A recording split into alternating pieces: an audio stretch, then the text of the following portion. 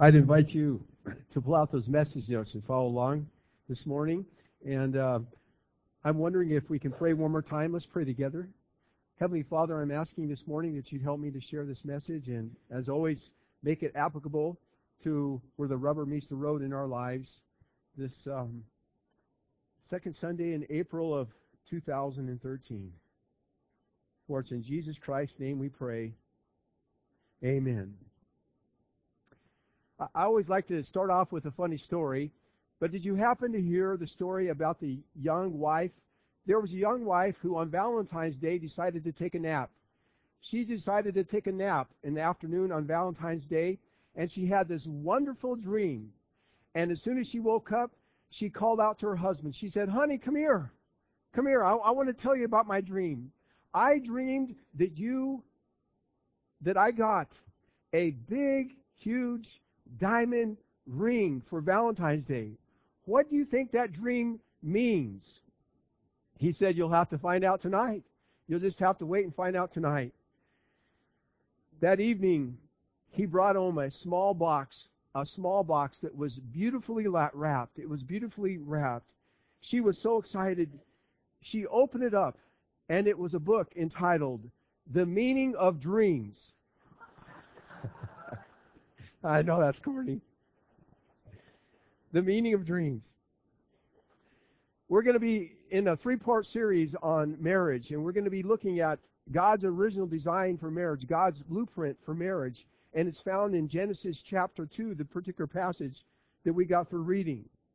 Somebody said the problem with most marriages is this. Marriages often start off with an ideal.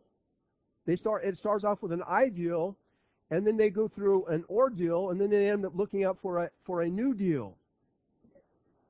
And that often is the case. I realize that we have all kinds of needs represented here this morning. We have people that have been married 50 plus years. You've been married 50 plus years, raise your hand. 50 plus years. Isn't that great? We have individuals that have been married 50 plus years, and we have so-called newlyweds. We have people that are fairly new to marriage. And we have everybody in between. Did you know that I read a couple years back about a couple that got married for the very first time, and they were both in their 90s. They had never been married, and they were both in their 90s. And after the ceremony, instead of throwing rice or birdseed, they were throwing Geritol tablets.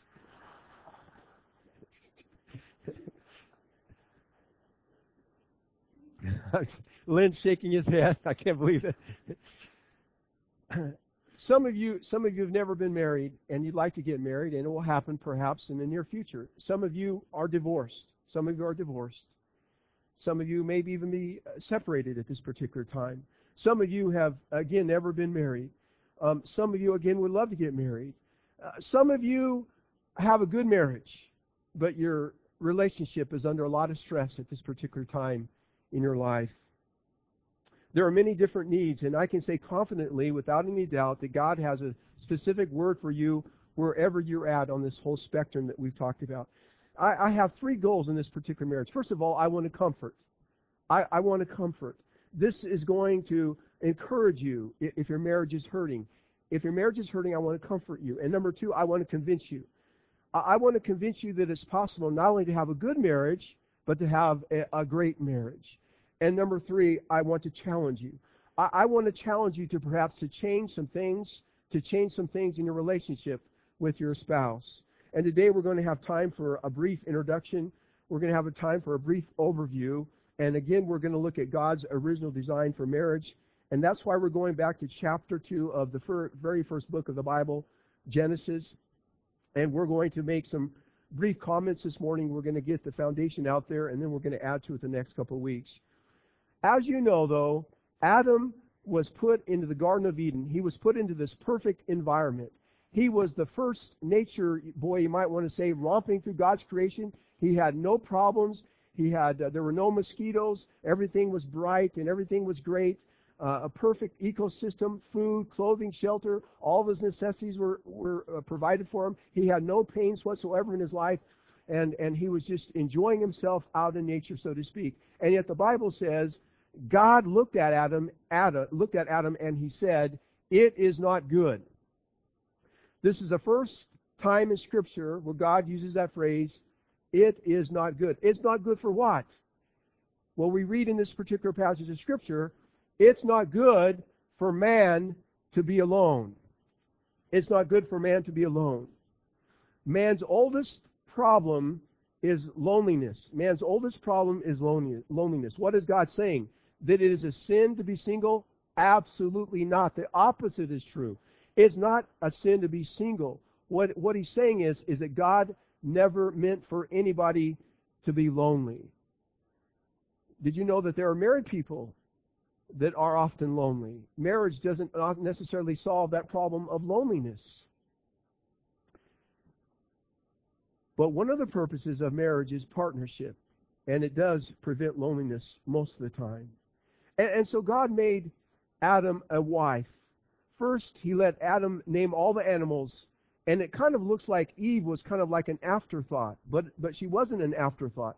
What Adam was doing was he was realizing that there was two of every type of creation except for himself. He was realizing something is missing in my life. Now, in verse 21, this is what we read. Look at it with me. Verse 21, one more time. So the Lord God caused the man to fall into a deep sleep, and while he was sleeping, he took one of the man's ribs and closed up the place with the flesh. Verse 22. Then the Lord God made a woman from the rib he had taken out of the man and brought her to the man. He brought her to the man. Now, verse 23 is one of the classic reactions that we get from Scripture. Notice, after God created Eve out of the man's rib, notice what the man said. This is now bone of my bones and flesh of my flesh, and she shall be called woman, for she was taken out of the man. Now, can you imagine that? Here is the first female. She has no mars. She has no scars. She is perfectly formed, perfectly shaped. She is absolutely a beautiful female. And all of a sudden, she appears before Adam for the very first time. Now, I want to let you know that the original translators were chicken. The original translators were cowards. Translated, it doesn't read necessarily bone of my bone and flesh of my flesh. All of a sudden, coming through the ferns is this most gorgeous specimen of femininity. And he created again this lady with no mars, no defects. And Adam is saying, this is bone of my bone, flesh of my flesh. I don't think so. I don't think so. Hardly. They did not want to put what Adam really said when he saw Eve for the very first time standing there. The exact Hebrew description, according to Pastor Ron. Hey, far out! Eureka! I've discovered the woman of my dreams. Wrap her up. Let's take her home. Wow! You're the only girl in the world for me. And literally, she was. You're the only girl in the whole world for me. And did you know that every single marriage begins that way? Most marriages. It begins with the wow. And all of a sudden, over a period of time, it turns into an ow. Why the turnabout? What's happened? What's happened?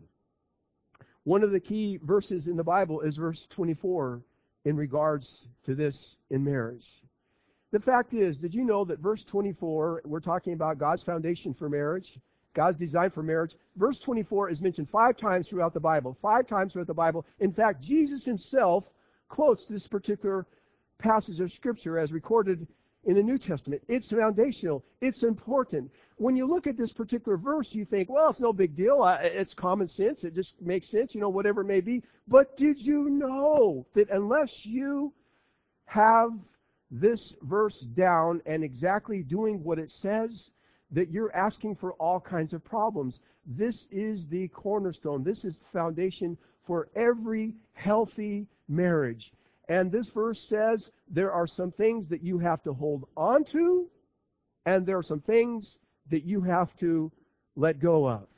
There are some things that you have to give up, and there are some things that you have to grab onto.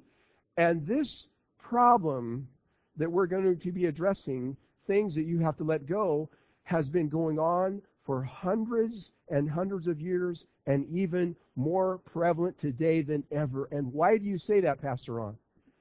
Did you know that the baby boomer generation, when we had children, we have been labeled as helicopter parents?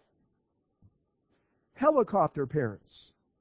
That means that there has never been a generation of children that we have raised that have been pampered, spoiled, patted on the back, and rescued, and enabled, and helped more than this generation. I'm speaking the truth here. It's true. Now notice how this applies to young adults today that are married and that have families. Notice what these young adults, all the way through history, especially today, are supposed to do and let go of. First of all, notice he says there are a number of things that we're to let go. First of all, you must give up your parents. You must give up your parents. You must let go of your mother and father, and that's obvious.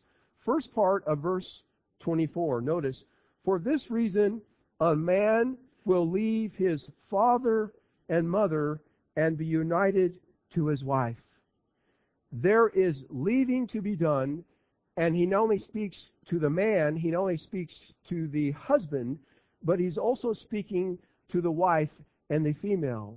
Now, we're talking about letting go of our parents, and he's talking more than just about geography. Did you hear what I said? He's talking more than just about geography, moving out of the house. He's talking about leaving our mother and father, psychologically speaking. There is a break up, so to speak. Leaving literally means to break your dependence. Now, it doesn't mean, I'm going to say this now and I'm going to say this later, it does not mean that you can't be close to your mother and father. It does not mean that you can't ask for advice for your mother and father, but the word is dependent. You're supposed to be dependent upon your husband and upon your wife.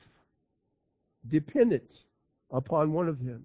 And so the umbilical cord is supposed to be cut, so to speak, between the mother and the father and the child once they are married. And we're supposed to be dependent upon our husband and upon our wife, and our wife is supposed to be dependent upon the husband, etc., etc. Now, again, this has not got to do with geography. You can live next door to your mother and father and be emotionally independent of them, or you can live 3,000 miles away and be emotionally dependent upon them. It has not got to do with geography. And I see this problem over and over again with people who are having marital problems. I've heard about spouses. I've heard about spouses who will not make a decision, and they are now in their 40s and 50s without first calling up mommy and daddy. I've heard of that. Even though they're older. Or every single time, listen to this, every single time, a day off, a major holiday, Christmas, Easter, Memorial Day, what's the other holiday? Labor Day, 4th of July, every single time they get a chance, they go to mother and dad's house, and they're never making memories for themselves. It's important as a family unit to make memories for yourself and to do that. Now, what is God saying?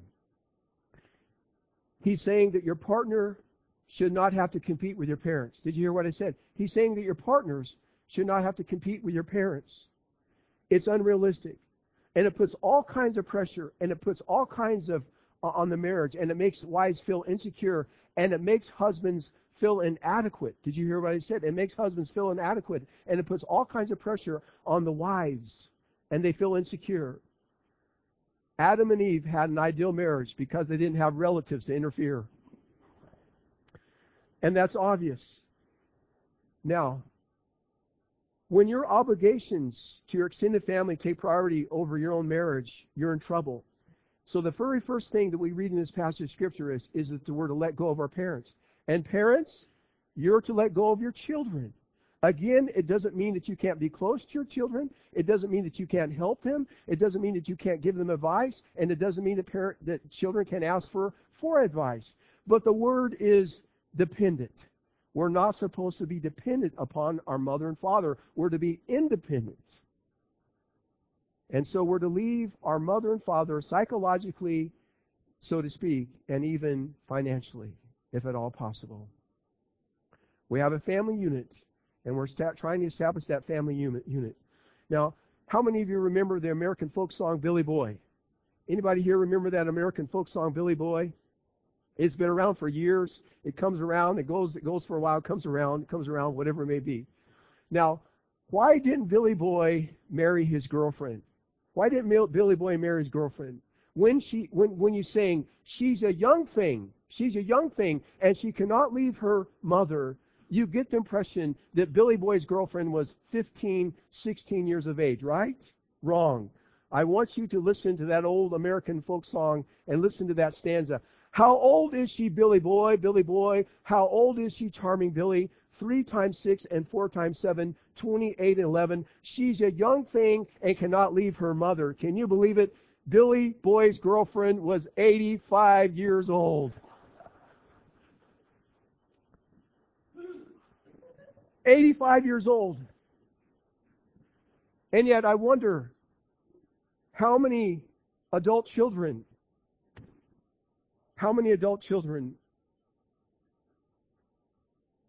could that apply to?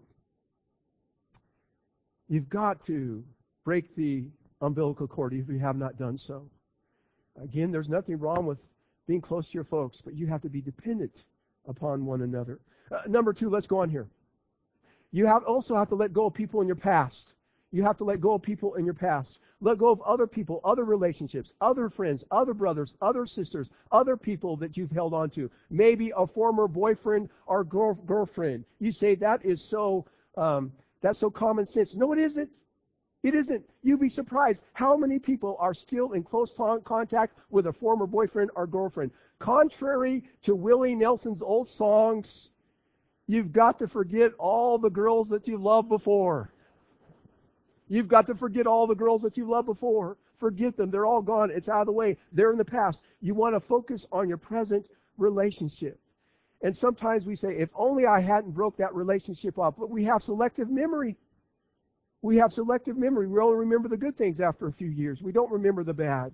And so the Bible indicates that marriage is an exclusive relationship. It takes priority over every other relationship except God. And yet you don't know how many people I know who also say, especially ladies come to me and say, my husband, he won't let go of his old friends. He wants to spend more time with his friends than he wants to spend with me. That marriage relationship is to take priority over mother, father, brother, sister, former girlfriend, former boyfriend, and best friend.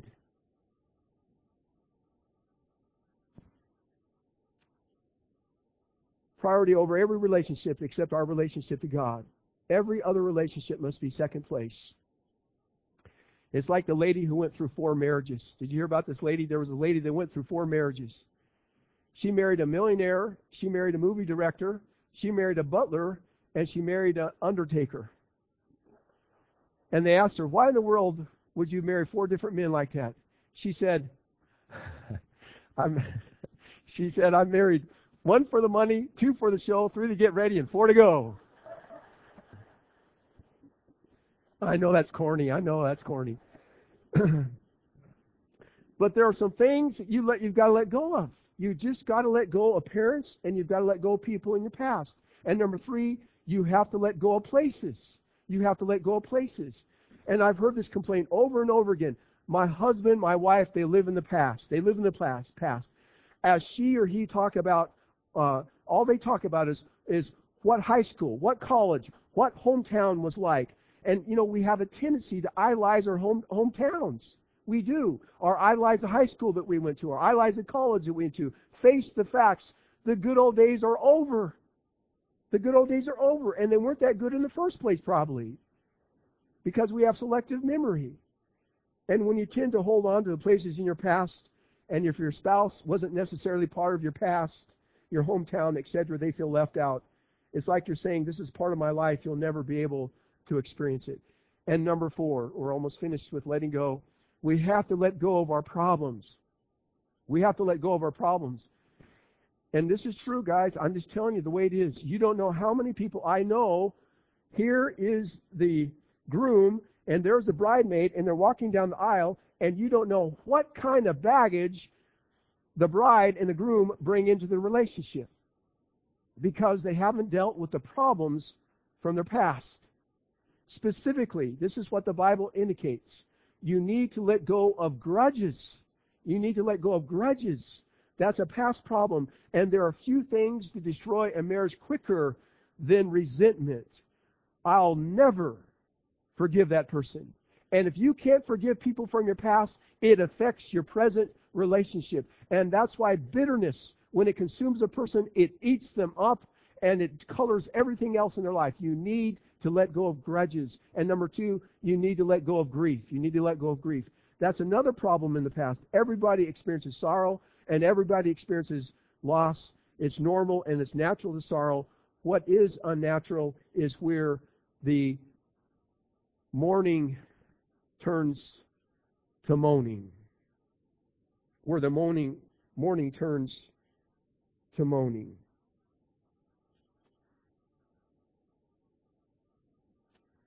And I see this happen all the time. Do you remember that old movie?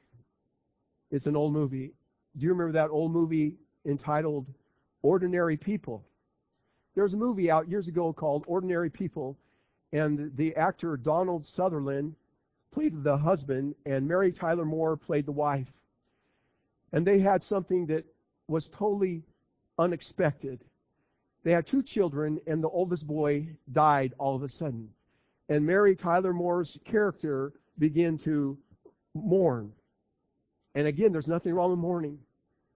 But she mourned, and she mourned, and months went by, a year went by, and it was affecting her relationship with her husband, and it was affecting her relationship with her other son, and she could not give up her mourning. You have to eventually accept what cannot be changed. And you have to deal with your grief and go on. And number 3, you have to give up your guilt. You have to give up your guilt. And you'd be surprised how many people have skeletons in their closet, and guilt destroys marriages. It ruins intimacy. And that's why we need to have regular confession and ask God to forgive us. And that's why we need to confess our sins to God. And that's why we need regular grace and to ask our spouse to forgive us on a regular basis. We need genuine grace and we need genuine forgiveness on a regular basis. And this is what the Bible says, 1 John 1:9, if we confess our sins, He's faithful and just to forgive us our sins and purify us from all unrighteousness. Now, I told this story at least one other time before, but do you remember Charles Dickens? And you remember the story that he wrote about Scrooge. Remember that shriveled up old man? And according to Charles Dickens, the reason why Scrooge in his story became half the man that he should have become is because he was jilted by a young sweetheart, a fiancée. She jilted him for somebody else, and he could not, and he would not forgive, and that bitterness consumed his life. Man, you need regular doses, and I need regular doses of God's grace, and I need regular doses of asking God to forgive me and asking my mate to forgive me. How many of you never blow it in your marriage? How many of you never say the wrong thing? How many of you never do the wrong thing? I'm waiting for somebody to raise their hand. Somebody did back here, over here. Dwayne would raise his hand. Whoever raised their hand, they're liars.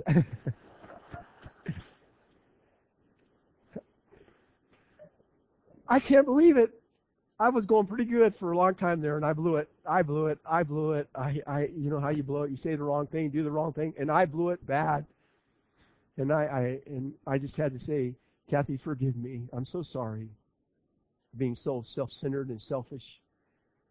You just need to confess. and to forgive on a regular basis. Now, that's the letting go part. According to this passage of Scripture, there's a holding on part. There's a holding on part that we have to do in this particular passage of Scripture. I want you to notice verse 24. For this reason, a man will leave his father and mother and be united to his wife, and they will become one flesh. Be united to his wife. Another translation says to cleave to one another. Now, the word picture that we get here is like taking a red piece of construction paper and using super glue and then putting it and smashing it together with a blue construction paper. And it becomes so united and so one, a smashing together, that when you try to take the red paper off the blue and when you try to take the blue off the red, there's a tearing. It's almost impossible to do that. Now listen, that's why, and some of you have gone through it, and it's the most terrible thing in the world, and I know it is because you've told me it is. That's why divorce is so terrible. Because it's a tearing asunder of what was put together. And it's terrible. And it's awful. And that's why when those people go to those single bars and they've been divorced and they show their best side, they show their front side and the other person shows the front side, but you don't see all the scars and tearing on the backside of the divorce that they've gone through. And so here's the idea. The idea is that when you get married, you make a commitment through the thick and thin, the good times, come hell or high water, that you won't get a divorce. You will not get a divorce. You make that commitment. Because if there is an escape hatch in the back of your mind, if there's an escape clause there, you will take it every single time because it gets hard. It gets difficult. It gets very, very difficult. To cleave is an act of commitment. It means I say I do. What is God saying? God is saying good marriages are the result of a choice, not chance. They don't just happen. It's a commitment. Now, some of you feel like you're trapped. You don't have to raise your hand, but I know what I'm talking about. Some of you feel like you're trapped. You've got more than you bargained for. False advertising. What I thought I was getting to was not what I got. And you think you're stuck. What do?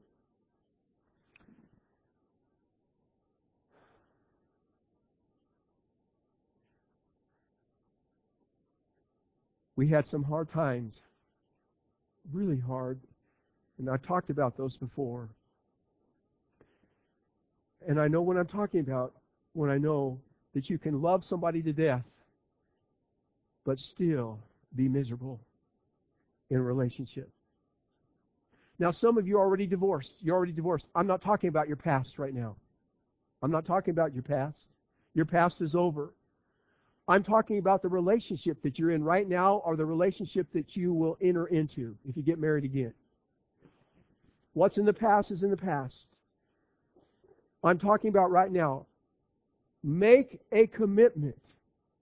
Make a commitment. If you ever marry again, or if I'm married right now, I will not divorce. That D word should be out of your vocabulary. You should leave it over there someplace and never mention that word. As Billy Graham's wife used to say, I would never divorce him. I thought about murdering him, but I'll never divorce him. I will not. It's a commitment. And we made this commitment. I had a couple that I got acquainted with, and they became part of our church, and really neat people, and here's their story. His wife had died from a tragic disease, and he had a little boy. Her husband died tragically, and her kids were grown. She was very young when she got married. And so she was a preschool teacher, and she had this little boy in her class. And she saw the father pick up the little boy every day, and her heartstrings went out to the little boy. And somehow somebody made the introductions, and they were both new Christian people, recommit their life to the Lord. And so, to make a long story short, they started dating, and it was a whirlwind romance, and they were so thrilled. I mean, they were just so happy. But then the baggage from her past, the baggage from his past, the different competing loyalties with grown children, you know all that, the interrelated marriage and all that works out, started competing. And they were ready to divorce. They were ready to throw in the towel. They'd been married a few years, and they came to me. They came to me, and I set them down there, and I talked about the stuff that we're talking about this morning. And I looked at them, and I said, listen, everybody goes through HELL. I don't know a single couple that has never went through hell. Everybody goes through hard times. But the reason why you make that commitment and the reason why you never mention that D word is that it gives you an opportunity to work through the hell so you can get into better times. And I want to challenge you, I said to them, it is worth it. It's worth it. And they looked at me like I was crazy. But I said, if you make that kind of commitment, God will help you, and you can get through this hell time. And they did, and they went through that time, and they had some real struggles, and they continue to struggle. But they're doing wonderful now, and that was over a dozen years ago.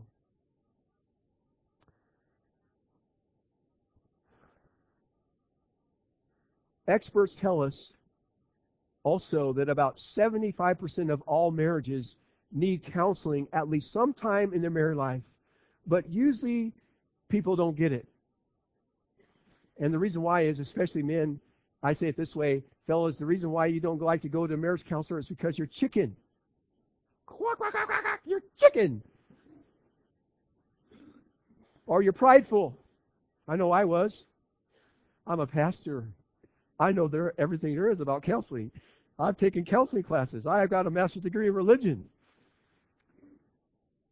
Why is my wife so unhappy? I don't know why she's unhappy. I'm a great husband. I'm fantastic. I'm doing everything I can to meet her needs. I was so full of myself. So full of myself. I went to that Christian marriage counselor dragging my feet. And later on, he told my wife, he said, he sure is full of himself, isn't he? And I was. That was the very best thing that I could have ever done in my entire life. My marriage means more to me than it ever has and ever will. The reason why is because I got the perspective. I got some tools. I got the ability that I got some things that I could communicate and accept my wife's feelings. And it was revolutionary. Now, I cannot recommend most counselors. I can only recommend Christian ones. A non-Christian counselor does not have the resources and is available to change a marriage that a Christian counselor does. Now, so there are some things that we have to let go, and there are some things that we need to hold on to. You need to leave, and you need to cleave. And leaving and cleaving is the process. Notice the results. For this reason, a man will leave his father and mother and be united to his wife, and they will become one flesh. And the man and the wife were both unclothed, and they felt no shame. This is a two-part series. We're hoping to build more, and we're hoping to get more specifics about intimacy and about communication, etc., in the next couple of weeks. But we need to understand that this is foundational. We need to hold on to some things, and we need to let go of some things. Here is a recent statistic that I've shared with you a while back. At Harvard University did this major study. The divorce rate is now 1 in 2 marriages. But, listen to this, but when a couple prays together, when they read the Bible together and when they attend church together on a regular basis, the divorce rate drops to 1 in 1,104. And that's the difference that the Lord can make in your life.